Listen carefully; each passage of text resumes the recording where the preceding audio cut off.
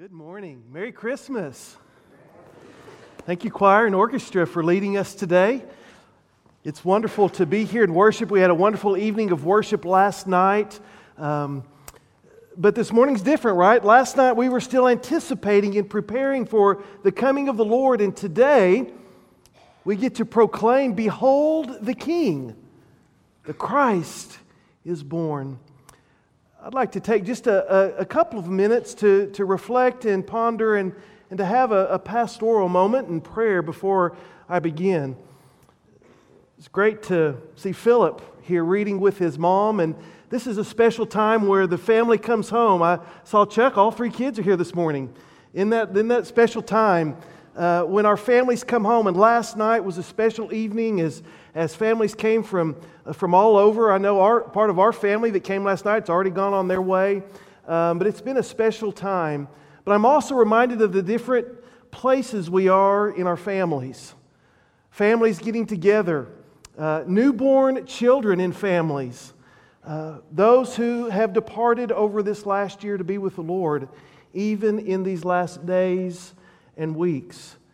I received an updated note on my desk this morning from one of our senior adult ladies that just can't understand why she's not in heaven this Christmas and is at that point of just struggling with life and so desperately wants to go on to be with the Lord.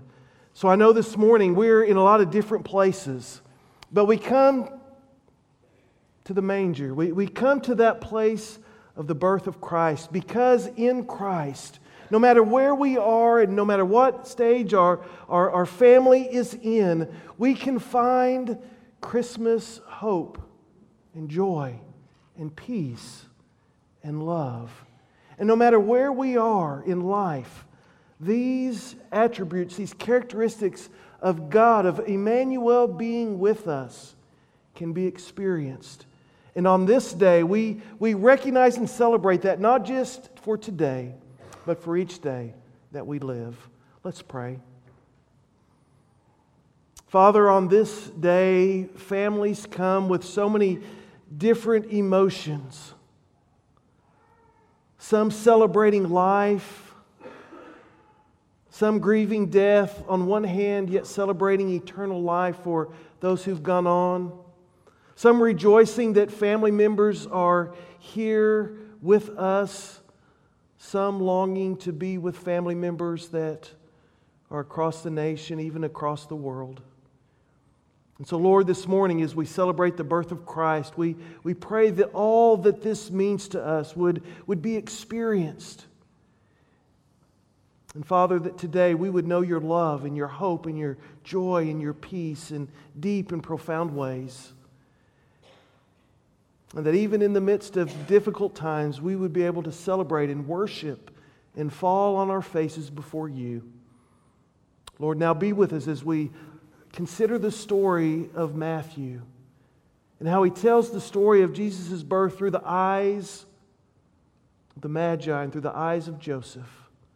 May we be strengthened and encouraged and nurtured today because of our time we spent in the Word, the time we spent with you, the time we spent with each other. And it's in the name of Christ we pray. Amen. If you would, and if you haven't already, turn with me to Matthew chapter 1. As you're aware, over these last weeks, we have been walking through the story of Jesus and the coming of Christ through the eyes of Matthew. The first few weeks through the eyes of John the Baptist, who came to prepare the way for the Lord. And over these last couple of weeks, we've shifted to the beginning of Matthew's gospel to consider Matthew's story through the eyes of Joseph. And today, we are at that point of Jesus' birth. In fact, chapter 2, verse 1 begins, "Now after Jesus was born in Bethlehem, Magi from the east came to Jerusalem searching for this new king." Of course they came to Jerusalem, right? Isn't that where the capital of Judea, of Israel was? That is where King Herod was. And that is where you would journey to travel to find the new king.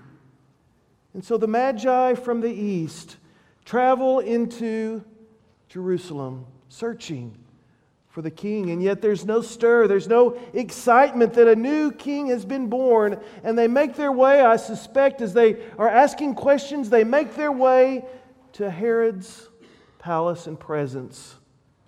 They ask the question, where is he? Where is the king? Oh, isn't it interesting that the people who should know where the king was born are the same people that aren't even aware that the king has been born? And yet it's people who come from a different land. It's people who come from afar. It's people that aren't necessarily and that aren't God's people in the sense of being the descendants of Abraham. It's these people that have a sense of awareness that God is doing something great and grand and glorious in Jerusalem. And they come asking and searching, where is the king? But again, the people who should know aren't even aware that a king has been born. I think the same question applies to us today. Where is he? Where is the king who has been born? As your family celebrates, and those that would be watching and observing from afar, would they say in your life, in your family, in your celebration of Christmas, that you are worshiping, you've discovered, you know where the king is? Or if they were to look at your life, they would say, where's the king? Are you worshiping the one for whom Christmas is about? And so Herod begins to stir. He reaches out to the religious leaders, and they come and they look at the prophecies of the Old Testament, and sure enough, they come to King Herod and they say, "Oh King, he is to be born in Bethlehem." And so Herod calls the Magi in, and he shares with them that the new king should be in Bethlehem. And not wanting to stir the masses, not wanting to stir the people, because Herod may not have been the most popular king in all areas. And so he sent the Magi away quietly and secretly to go and to find this newborn king, and to report back secretly and quietly so that on pretext he could go and worship this king, when in reality he was going to remove the threat by putting to death this newborn king. And so the Magi go searching for the king, and it's interesting as we look at, I believe it's verse 7. Herod called the Magi together and determined from them the exact time that the star had appeared. They had been following the star. The star had indicated and told them to go to Jerusalem, that there is a new king in Judea. And it's a fascinating study. We don't have time for it today to research and to discover and to learn about the possibilities of this star. But it's interesting, in verse 16, it reconnects us to the star, and it says that as the Magi went away did not come back to tell Herod, because they were aware of his plan, that Herod determined in verse 16 to put to death all the male children 2 years and under.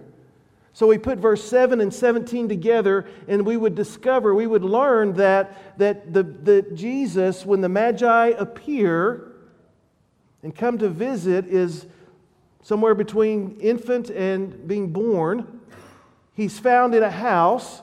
So therefore, we would understand that the Magi are visiting most likely after the birth of Jesus, at some time where Mary and Joseph were still able to settle there in Jerusalem, as Jesus was an infant up to the age of 2. And so here it says, go and search and find this king. And verse 9 and 10 tells us that the star went on before them. And again, there's various interpretation, fascinating studies and interpretation of the reappearance of the star, or maybe symbolically, metaphorically, the second time that the star leads them to the house in which Jesus is at. When the Magi arrive and they find Mary and they find this baby Jesus, they come in and they fall on their face before Him. They fall and they worship. For you see, these Magi understood and knew that Jesus was the King, a new King. And they had come to worship Him. I wonder if today, if our hearts are pure and genuine as we come before this newborn child, this Christ in a crib, if you would, and we realize this is Emmanuel, God with us, and we offer our worship genuinely and authentically before Him this morning. And the Scripture tells us that as a part of their worship, the Magi brought gifts. They brought 3 gifts, and therefore, because they brought 3 gifts, our tradition says there were 3 Magi, but we really don't know that. There could have been several Magi, there could have been a couple of Magi, but we've implied and interpreted through history that each Magi brought a gift, so therefore there must have been 3 Magi. That's tradition that we have shared through the years. But it's fascinating and interesting, the gifts that the Magi bring. In verse 11, again, the Scripture tells us that they presented their gifts to Jesus and to Mary, His mother. Gifts of gold and of frankincense and of myrrh. Now in these gifts, the Magi in Matthew are opening to us, they're foreshadowing to us, they're even proclaiming and prophesying to us who this King is and who this child is. For you see, gold was a gift that was given to a king. And the Magi brought and they worshiped this king, and they brought and gave gifts of gold to this king. But they also brought frankincense. Frankincense is a gift for a priest. Now it's interesting that in Latin the word pontifex, which is translated priest, means a bridge builder. So the Magi are bringing this frankincense to this one who would be priest, this one who would build bridges. Well, what kind of bridges did Jesus build? Jesus built bridges between us and between the Father. Jesus is the one who came and built that bridge over the chasm of sin in our lives that has separated us from God and from His Spirit. And Jesus is the one who has built that bridge to connect us to Him. But Jesus has also built bridges. Because of that bridge He's built between us and the Father, Jesus is also a bridge builder, a priest between you and between me, between each other as we have brokenness in our own relationships. It's through Christ, it's through this great priest that we are able to build bridges back and forth to each other. Even when we destroy and break those bridges that we may have shared at one time, the great priest, the high priest Jesus, is one who continues to build bridges back and forth to each other, even in spite of our own destructive and sinful nature. Oh, the Magi understood that this new child, this new king would be someone who would be great, and so they brought gold and they brought frankincense, but they also brought myrrh. Myrrh was a gift that was given to someone who was about to die. Myrrh was a gift that was given as a spice, that which would be used to prepare the body through its decay. And so they would bring myrrh to spice the body, to prevent the body from smelling, and it was a beautiful ointment that would be used, but given to one who was to die. So here in the birth narrative, Matthew shares with us, he foretells to us the life, the ministry, and the death of Jesus Christ through the gifts of the Magi. And so the Magi bring and they present their gifts of gold and of frankincense and myrrh. And certainly we would ask those questions. What gifts do we bring Jesus today? And what gifts do we bring Jesus each and every day of our life? Gifts worthy of a king. Gifts worthy of a priest. Gifts worthy of one who died for you and for me. And as the Magi understand that they're warned in a dream and they leave by a different route out of Bethlehem to return to the east. To the east. Joseph has another dream. Now, Joseph may have gotten to the point where he didn't want to go to sleep anymore because every time he went to sleep, he had a dream, a vision with an angel. Yet this time, as Joseph goes to sleep, he is warned by the angel of the Lord that Herod has found out that the Magi have tricked him, so to speak, and Herod is furious, and that Herod will be seeking to take the life of this newborn child. And so in this dream, the angel of the Lord warns Matthew.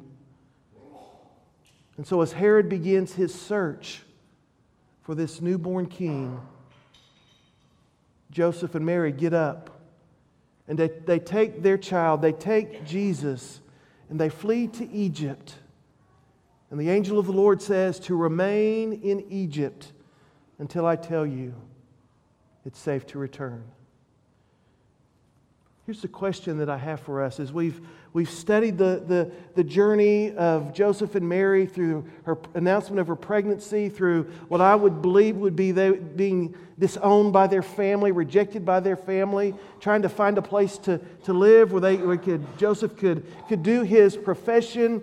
And here they are, it looks like being established in a home, but now being expected and told to go on a great pilgrimage. In fact, to flee. How does a poor family make such an unexpected trip?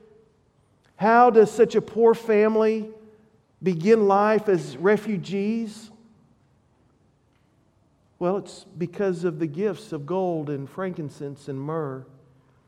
As we visited with our Palestinian guide while we were visiting Bethlehem, and it was just an off-the-cuff statement, and he said this would have been the path as he pointed through the valley that Joseph and Mary would have fled away from Jerusalem and fled across to the Dead Sea area and across the Jordan to find their way to Egypt. And he just off-the-cuff made the comment of, well, of course they would have used these gifts that the Magi had brought them to finance and to finance their trip and to finance their stay in Egypt. You see, the Magi, or the gifts of the Magi, blessed and provided for Joseph and Mary and Jesus in ways that they could have never imagined. It's the book of Proverbs that tells us that a gift opens doors. And the Magi's gifts opened the doors for Mary and Joseph and Jesus to travel to Egypt. But have you ever stopped to consider that Jesus, that God with us, was born illegitimate to a homeless, unmarried couple who would soon flee as refugees to another country? Rejected by family, rejected by their people, rejected by their king. Not exactly the life you would expect the King of Kings and Lord of Lords to begin with. Can you relate to this kind of life? Have you been in that place of being rejected? Have you ever been a refugee? Can you relate to the life of a refugee? Probably most, if not all of us in this sanctuary today have no idea what the life of a refugee is like. But church, we need to understand that there are millions in our world today that do. Our world is filled with refugees. Our world is filled with children and adults who are fleeing their homes. These statistics were released last year in December. The world has 65.3 million refugees. 51% of those refugees are children. 24 people flee their home every minute. That's 34,000 a day. 24 people flee their home every minute from violence and persecution. 1 in 113 people in our world have been driven from their homes. 90% of the refugees of our world today come from the poorest of the poor countries that are embattled in wars like Syria and Afghanistan and Somalia. In 2015, 100,000 children had been separated from their families. Do you hear that? In 2015, there were 100,000 orphan refugees. trying to make their way and survive in this world. 10 million people in our world are denied nationality because of their refugee status. And because they are not citizens of any nations, they are denied basic rights such as education, health care, employment, and the freedom to move about. Church, who will bring these people gifts of gold and frankincense and myrrh? Will it be the people of God? Our community, Norman, Oklahoma, is filled with refugees as well, fleeing from their addictions, fleeing from their abusers, fleeing from their past. They are alienated from family and friends. They are hopeless and despairing, and many of them today are alone. Who will bring them gifts of gold and frankincense and myrrh so that they can have the hope and the resources to survive the life that is before them? Church, these kinds of gifts are possible on Christmas Day if we will only enter into the Christmas story and embrace the possibility that in our gifts, God is with you in a real and powerful way. Do we take our gifts seriously enough on Christmas? Do our gifts open doors for God to be in and with the Josephs and the Marys and the Jesuses of our world that are fleeing the persecutions of Herod? Have we even considered the possibility that our gifts could do such?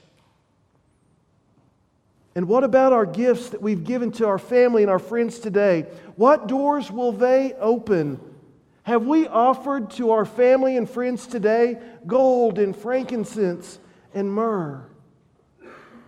Or have we merely offered trinkets that will be discarded or broken or left in a corner because we are bored with them after a few days? Joseph and Mary were able to leverage the gifts of the Magi to open the door for their fleeing and their safety, their travel and their living in Egypt.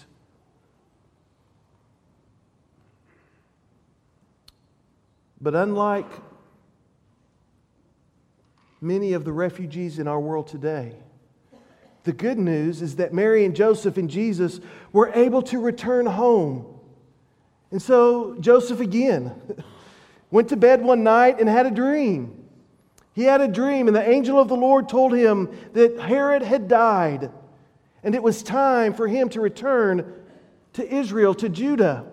Now, Herod died around 4 BC, so that helps us to date the birth of Christ. We would think that Jesus was born probably around 5 or 6 BC. And that's part of discovering the star and all the history related. But when Herod died in 4 BC, Joseph dreamed, the angel of the Lord appeared to him, and Mary and Joseph and Jesus began their journey back to Judah. Except something happened along the way. They discovered that Herod Archelaus, which was one of Herod's sons, was the king of Judah, of Jerusalem. And that he was carrying on some of the same policies of his father, King Herod. And so the angel warned them not to go back to Jerusalem, but rather to go on up to Galilee, and specifically to settle in Nazareth. And Matthew ends his story in Matthew chapter 2 by telling us that Jesus will be called a Nazarene. As we look back over these first 2 chapters, What Matthew is doing is he's announcing, he's proclaiming who Jesus Christ is. He has told us in chapter 1, verse 21, that Jesus will save His people from their sin. He has told us in chapter 1, verse 23, that Jesus is Emmanuel, that He is God with us. In chapter 2, He has told us that Jesus is the King, He's the Messiah. In chapter 2, He's told us that Jesus is the high priest, the bridge builder between us and between God and between each other, and that Jesus has come to die for us. And now, before He wraps up His birth story, He said, Jesus is a Nazarene. And again, for Matthew to fulfill the Old Testament prophecies was so important. And as we read through the Old Testament prophecies in Jeremiah 23, verse 5 and 6, Jeremiah prophesies that the Messiah will be a righteous branch. The word for righteous branch and the word for Nazarene come from the same Hebrew root. And so Matthew's reaching back to connect Jesus to this righteous branch. So now we have an understanding, a better understanding when in John, Nathanael says of Jesus, "Can anything good come out of Nazareth?" And Matthew would say, well, certainly, a righteous branch has shot up from Nazareth. A righteous sprout has come out of the ground, has come out of the wasteland, has come out of a place where you would never expected. But this righteous branch, this Nazarene, has come. And He is Messiah. So here we are. Jesus is born. The Christ is born. Behold the King. But before we leave today, we must make full circle, because now we must continue to prepare the way.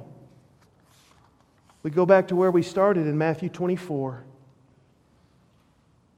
when Matthew proclaims and tells us that we do not know the day which our Lord is coming. Christ is coming again. He will return in His glory and in His fullness. And we, as a result of this Christmas day, are to prepare the way each and every day. Living in the reality now that God is with us. Not asking, where is He? But God is here and He is with us. Giving gifts along the way that open doors for the displaced and the hurting and the lost, so that they too can know God is with them. Living each and every day with an alertness and an urgency that Jesus is returning in His fullness and His glory. So church, today, let us behold the King, and let us, from this day forward, prepare the way. Amen. Let's pray.